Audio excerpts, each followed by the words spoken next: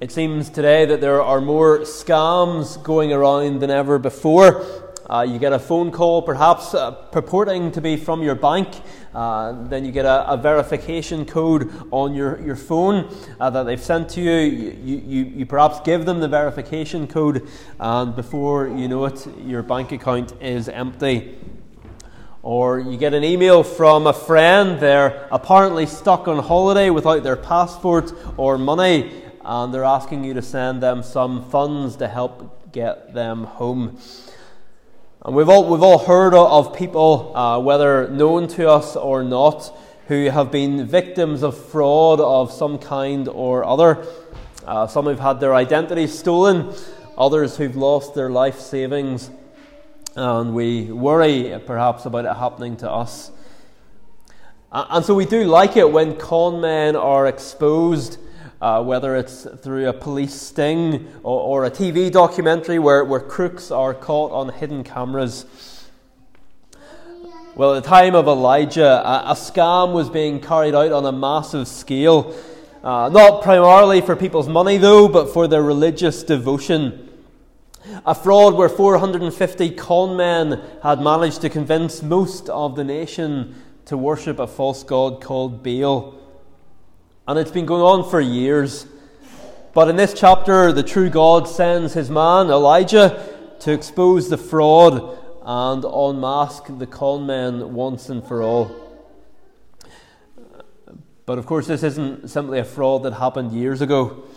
The world is still full of people who want to scam you when it comes to God, who want to stop you trusting in the true God, and who'll try anything to rob you of your spiritual identity.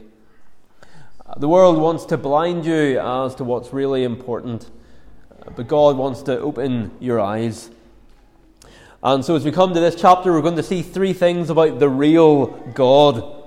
And the first is that the real God works in different ways. The real God works in different ways. There are a few traps that we can fall into when we focus in on one Bible character like Elijah. One is that we can end up focusing on them rather than on Jesus. But another problem is that it can be quite depressing when we think about our own lives in comparison. Look back to the last chapter, at what we've seen Elijah do in our three sermons in this series so far. He appears out of nowhere. He tells the king that there's going to be a drought, and then he goes and lives in the desert where he's miraculously provided for. God then uses Elijah to miraculously provide for a widow and her son. When the boy unexpectedly dies, Elijah raises him from the dead. And now in this chapter he confronts the evil empire of Ahab and his 450 Baal worshipping priests. It maybe seems a bit like a movie script than like our lives from Monday through Saturday. Elijah, it seems, is doing more exciting things in a week than we might do in a lifetime. But perhaps we're too quick to identify with the main character in a story. We tend to read 1 Kings 18 and put ourselves in Elijah's shoes. But why not put ourselves in the shoes of the 100 prophets who are hiding in caves? Or even the rest of the people of Israel whose loyalties are split between the Lord and Baal. In verse 7, do we identify with Elijah rather than Obadiah? Because actually, if we pause here and look at Obadiah, rather than jumping straight to Elijah, it's tremendously encouraging. Because while Elijah has been running about doing the spectacular stuff and then hiding under cover, Obadiah has been quietly, faithfully serving God. Obadiah isn't in what people would call full-time Christian work, whatever that means. He's not a prophet, and we're maybe confused about that because there is a prophet in the Bible called Obadiah, but this isn't him. This Obadiah is a civil servant, and he's got a terrible boss because his boss is King Ahab, one of the worst kings to ever rule over God's people. But Obadiah also knows that he's serving a higher king. His very name means servant of the Lord. And so he secretly looks after 100 of God's prophets. You know, we've heard of Corrie ten Boom and others whose families helped look after Jews during the Second World War. Imagine hiding 100 of them. And of course, just like with those hiding Jews, this would have been a highly risky business. You're not just going to get a slap on the wrist if you're found with 100 of the Lord's prophets or found with Jews hiding in your home. And to make Obadiah's task harder, there's a famine going on. I suppose just like in the war as well. It's not just that you're trying to get enough food to go round to help your hidden guests, but there's also rationing going on, so there's less food for everyone to begin with. But somehow Obadiah manages to find enough bread and water for 2 cavefuls of prophets. Not enough for them to be living in luxury, but enough for them to survive. Now, it's true that some people see Obadiah as a bit of a sellout. This man, surely he's a compromiser. He works for the government. He won't take a public stand for God like Elijah. He's a coward. But the problem, I think, with that interpretation is verse 3, which tells us that Obadiah feared the Lord greatly. Yes, he's perhaps overly scared that Elijah's going to disappear on him and Ahab's going to kill him. But after all, Elijah has a track record. The last time he turned up, he then promptly disappeared for 3 years. And we learn from this chapter that an international cross-border manhunt wasn't able to track him down.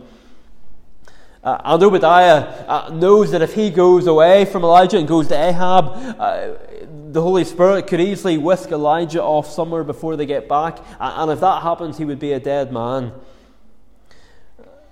Telling Ahab that Elijah was here and then finding out that Elijah wasn't here, it would be a bit like telling airport security that you have a bomb. You can't really just turn around and say, oh sorry, my mistake, and hope to move on. So yes, he'd rather not die if it can be helped, but I don't think that makes him a coward. And so in Elijah and Obadiah, we have 2 people serving God in very different ways. One is up front and in the public eye, and the other is quietly, consistently, and unspectacularly doing what he's doing. But neither is better than the other. Christians aren't called to be clones. That's what the cults want. They want people who are copies of each other. But God has given us distinct personalities, distinct abilities, and He works through those personalities, not against them. And so we don't need to get frustrated at each other that we're not gifted in the same ways, but rather we can rejoice that what we are weak at, others are stronger at, and vice versa. Most of us aren't called to live in the limelight. We're just called to quietly get on with what God has given us to do. And we don't have to be people that we're not. God uses us with the different gifts and abilities that He has given to us. So the real God uses different sorts of people, but He also works in different ways. Because in the last chapter, He miraculously provided for Elijah and a widow and her son with a never-ending supply of flour and oil. But not in this chapter. For the 100 prophets in caves, there is no miracle, just the steady provision of Obadiah.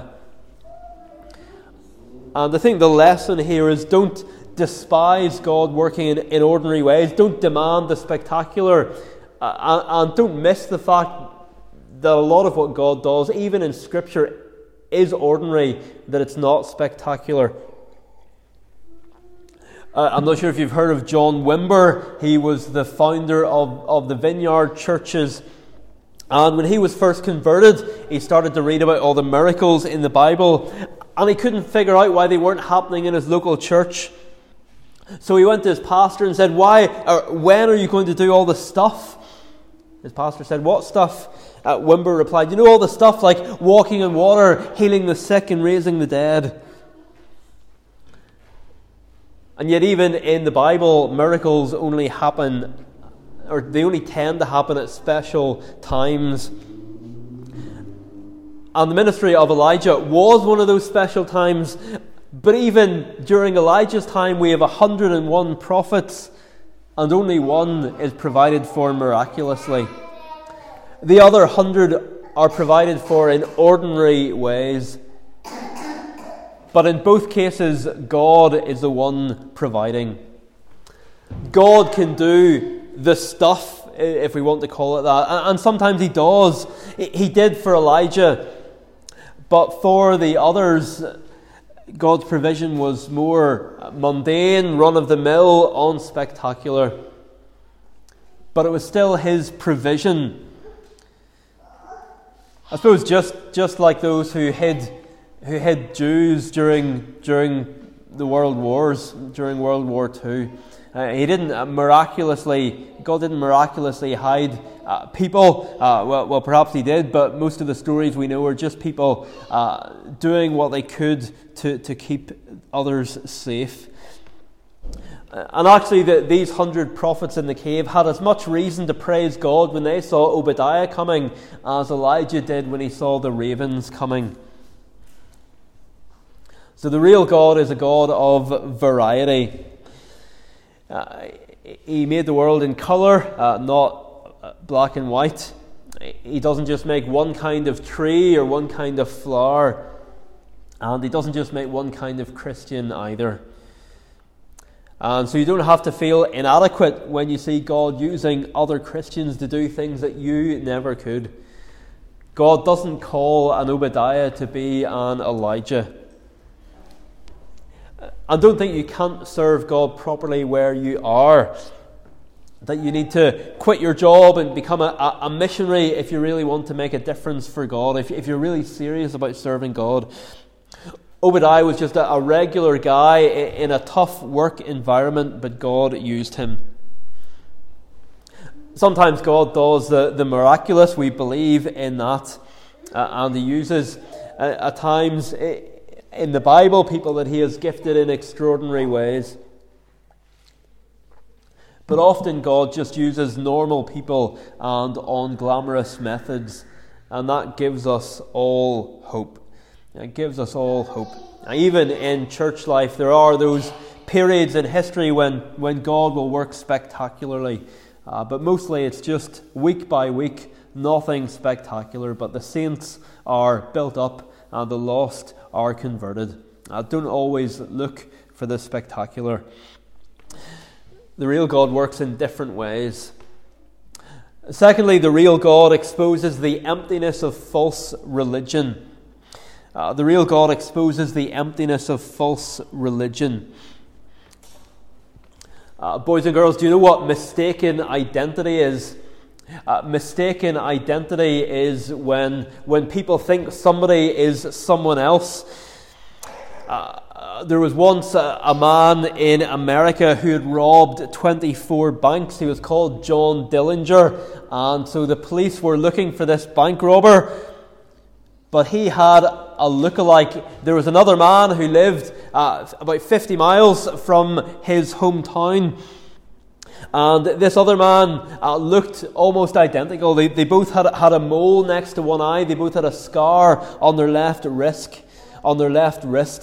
And this lookalike was mistaken for the outlaw so often that he was arrested 17 times and apparently shot in the leg 11 times by overenthusiastic policemen.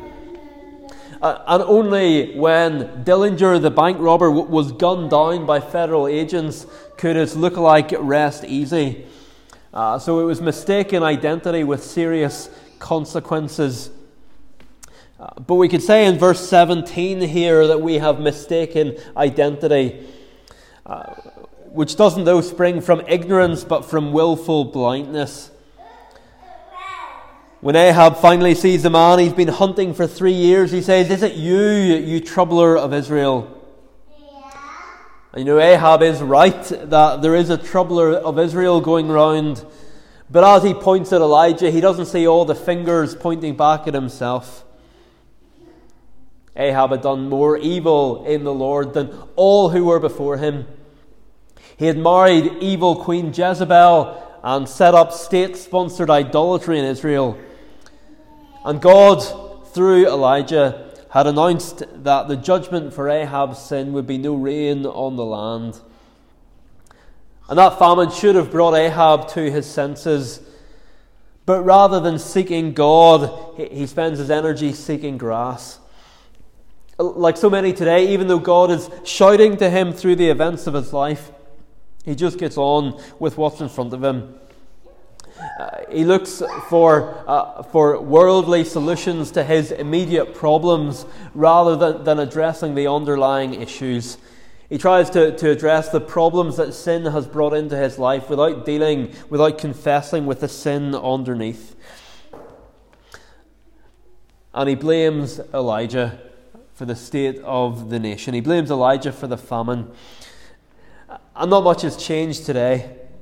God and his people still get the blame for pretty much everything that's wrong in the world. A quick search on Google brings up claims that religion is responsible for violence, war, terrorism, death, the Dark Ages.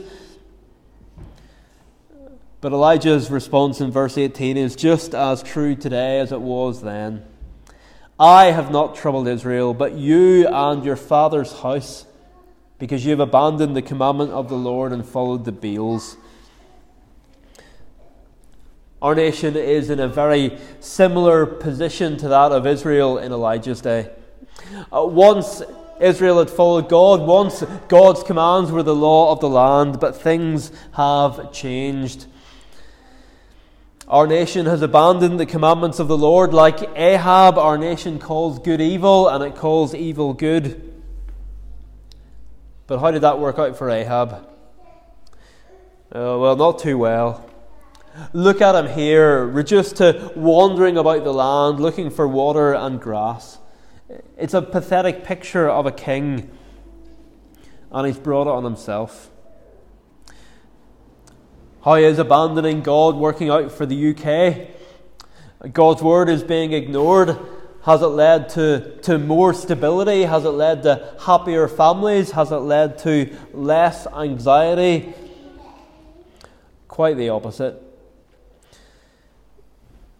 And listen, this is to one American author speaking out about something that our society celebrates. This is an American author who was raised by a transgender parent, warning that it's not something to be celebrated. She says, "My father experienced with my makeup and clothes, and by 7th grade I had decided that alcohol was the easiest method to numb my own pain. By the beginning of high school, I wondered if life was worth living." And yet as Christians, we're the ones that are told we're troubling the country. Just like Ahab and Jezebel's day, the state will use its power to try and silence all opposition to its anti-God agenda.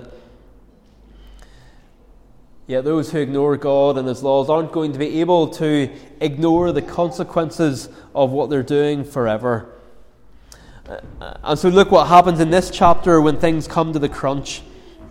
Look what happens when the moment of truth arrives in verse 26. The God that they have been trusting in for years can't do anything for them. There was no voice, no one answered. These false prophets have convinced others for years that Baal is real. Perhaps they even believe it themselves.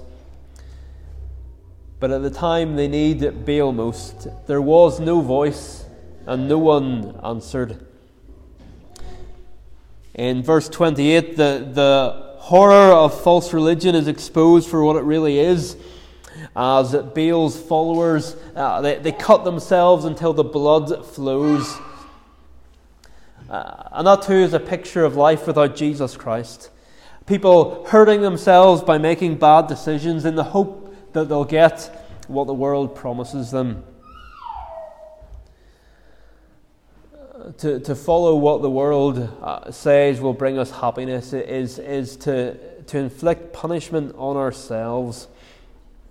The world does promise much, but it cannot give lasting happiness.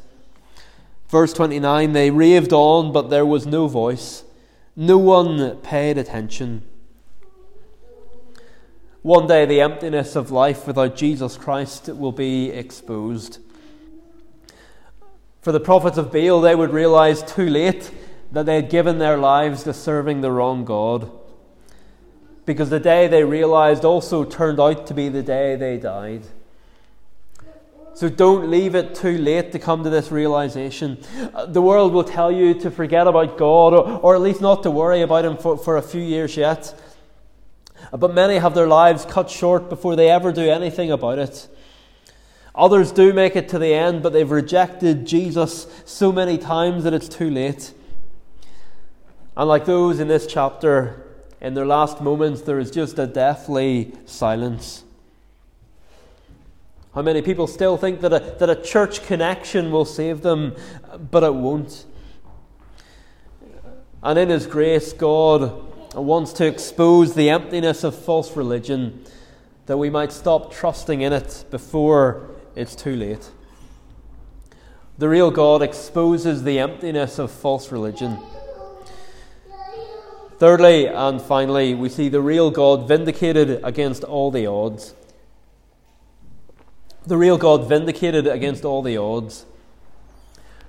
The fraud of Baal worship has been going on for years. 3.5 years of famine should have proved how pathetic trusting in Baal was, and yet it hasn't yet woken the people up to the true God. So enough is enough. It's time to expose the scam once and for all. In verse 19, Elijah tells Ahab to gather all the people to Mount Carmel, along with the prophets of Baal and the goddess Asherah. Then he sets before them the famous challenge of verse 21. How long will you go limping between two different opinions?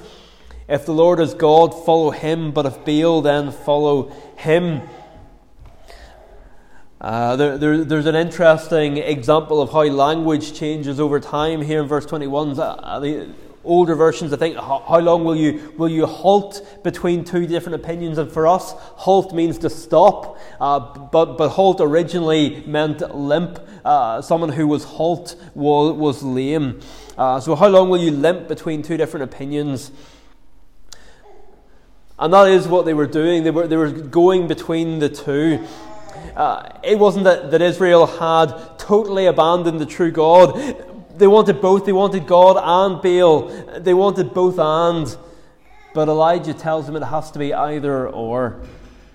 And perhaps we've known that there has been a stage in our lives when we think we can have either or when we think we can have both and, rather, but God tells us that it has to be either or.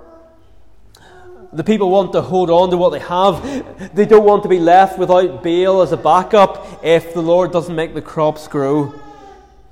But Elijah tells them that they cannot serve both, and neither can we.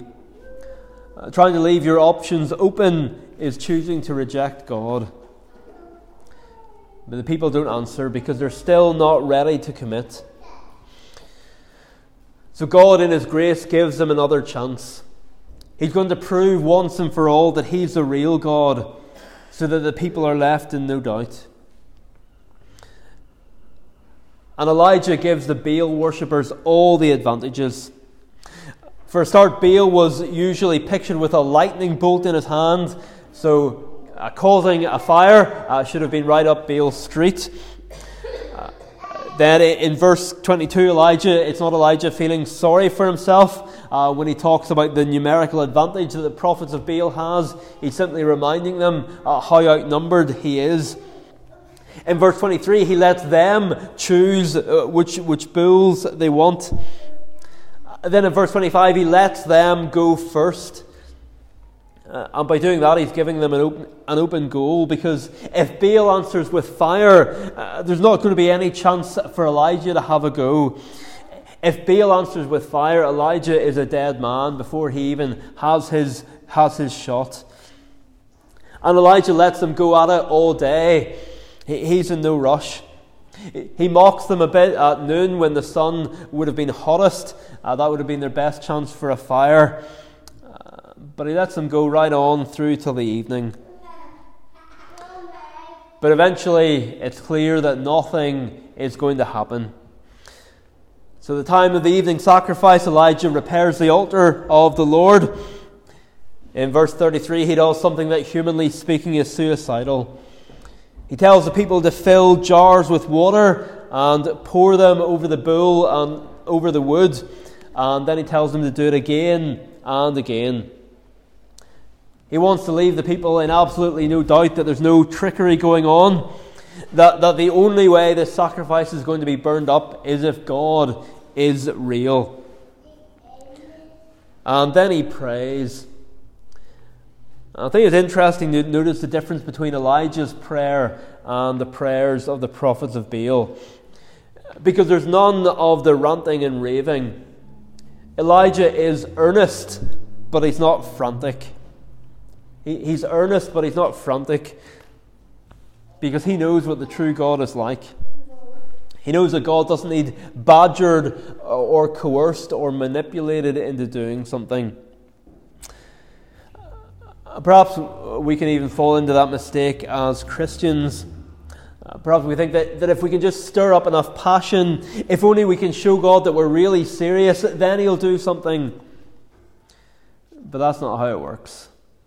Jesus taught His disciples not to heap up many words, but to pray simply and sincerely. And so Elijah prays calmly, yet passionately and earnestly, that God would answer him and glorify Himself. And God does. Fire falls and consumes the offering. And the watching crowd, they would have known that at certain key moments in their history, God had sent down fire to show that He'd accepted an offering. God did it at the tabernacle in the first service in the wilderness. He did it again following the dedication of Solomon's temple. It's God's green light that His worship has been accepted. And when the people see it, they fall on their faces and say, "The Lord, He is God. The Lord, He is God." After years of compromise, after years of not being willing to take a stand for God, imagine it, people turning back to God, saying, "The Lord, He is God." Baal worship is exposed for the scam that it is, and both the Lord and His people are vindicated. That's what will happen one day. It will happen one day for Jesus and His people in the eyes of a world that has despised them. And that's probably where some people would like the story to end, because then we get to verse 40 and some would sigh with disappointment. We've had a wonderful day at Mount Carmel, and now Elijah has to go and spoil it by killing the false prophets. But Elijah here, he's not acting in a fit of rage, or he's not brutally taking revenge. The sentence for those who taught rebellion against the Lord God, those who taught people to rebel against God, it was capital punishment. Deuteronomy 13 laid that out. And if we are shocked by this, perhaps it shows how lightly we think of sin. Would you be annoyed if a loved one had their bank account emptied? Would you be angry? Well, I think yes, you'd be righteously angry. You would want whoever had done it to be punished. But how much more a scam aimed not at taking people's money but taking their souls? This cancer in the nation has to be cut out. The prophets of Baal have to be killed. So if you want to see the seriousness of sin, look at what happens to these false prophets. And yet above all, if you want to see the seriousness of sin, look at the cross. Because if there had been any other way to deal with sin, Jesus wouldn't have died. Mount Carmel points us forward to another mountain outside Jerusalem, where the fire of God's judgment fell on Jesus. At Carmel, after 3 years, God sends rain to renew the land. In Jerusalem, after 3 days, God raises Jesus from the dead, bringing salvation to the world. In both cases, the fire of judgment is followed by the rain of blessing. But you can't have one without the other. If you want the rain of God's blessing to fall on your parched life, you must first have your sin dealt with by the one sacrifice that God has given his eternal green light to. And so the scam is unmasked. The real God is a God of variety, of life, and of surprising grace. Those who would want to lead you down a path of skepticism, of deconstruction of Christless religion, they're trying to get you to trust in something that will fail you when it comes to the crunch. But there is a hope that will not let you down. The renewal and newness of life you long for can be found on the mountain of the final sacrifice. The real God has revealed himself above all in Jesus Christ, and only through Jesus can we come to him. Amen. Well, let's continue our journey from Carmel to Calvary as we turn to Psalm 20. Psalm 20, the whole psalm, page 35. The tune will be Communion number 7. This is a song sung by God's people about God's appointed king, and it is only finally fulfilled in Christ. In verse 1, God did give heed to him in his distress in Gethsemane. And in verse 3, he accepted his sacrifice on the cross. And so in verse 5, we rejoice in his salvation. Those taken in by the scam will fall. Their frenzied cry will go unanswered.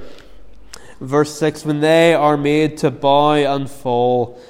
But at the end of verse 5, those whose prayers are offered in Jesus' name will be heard. So all of Psalm 20, we'll stand to sing praise.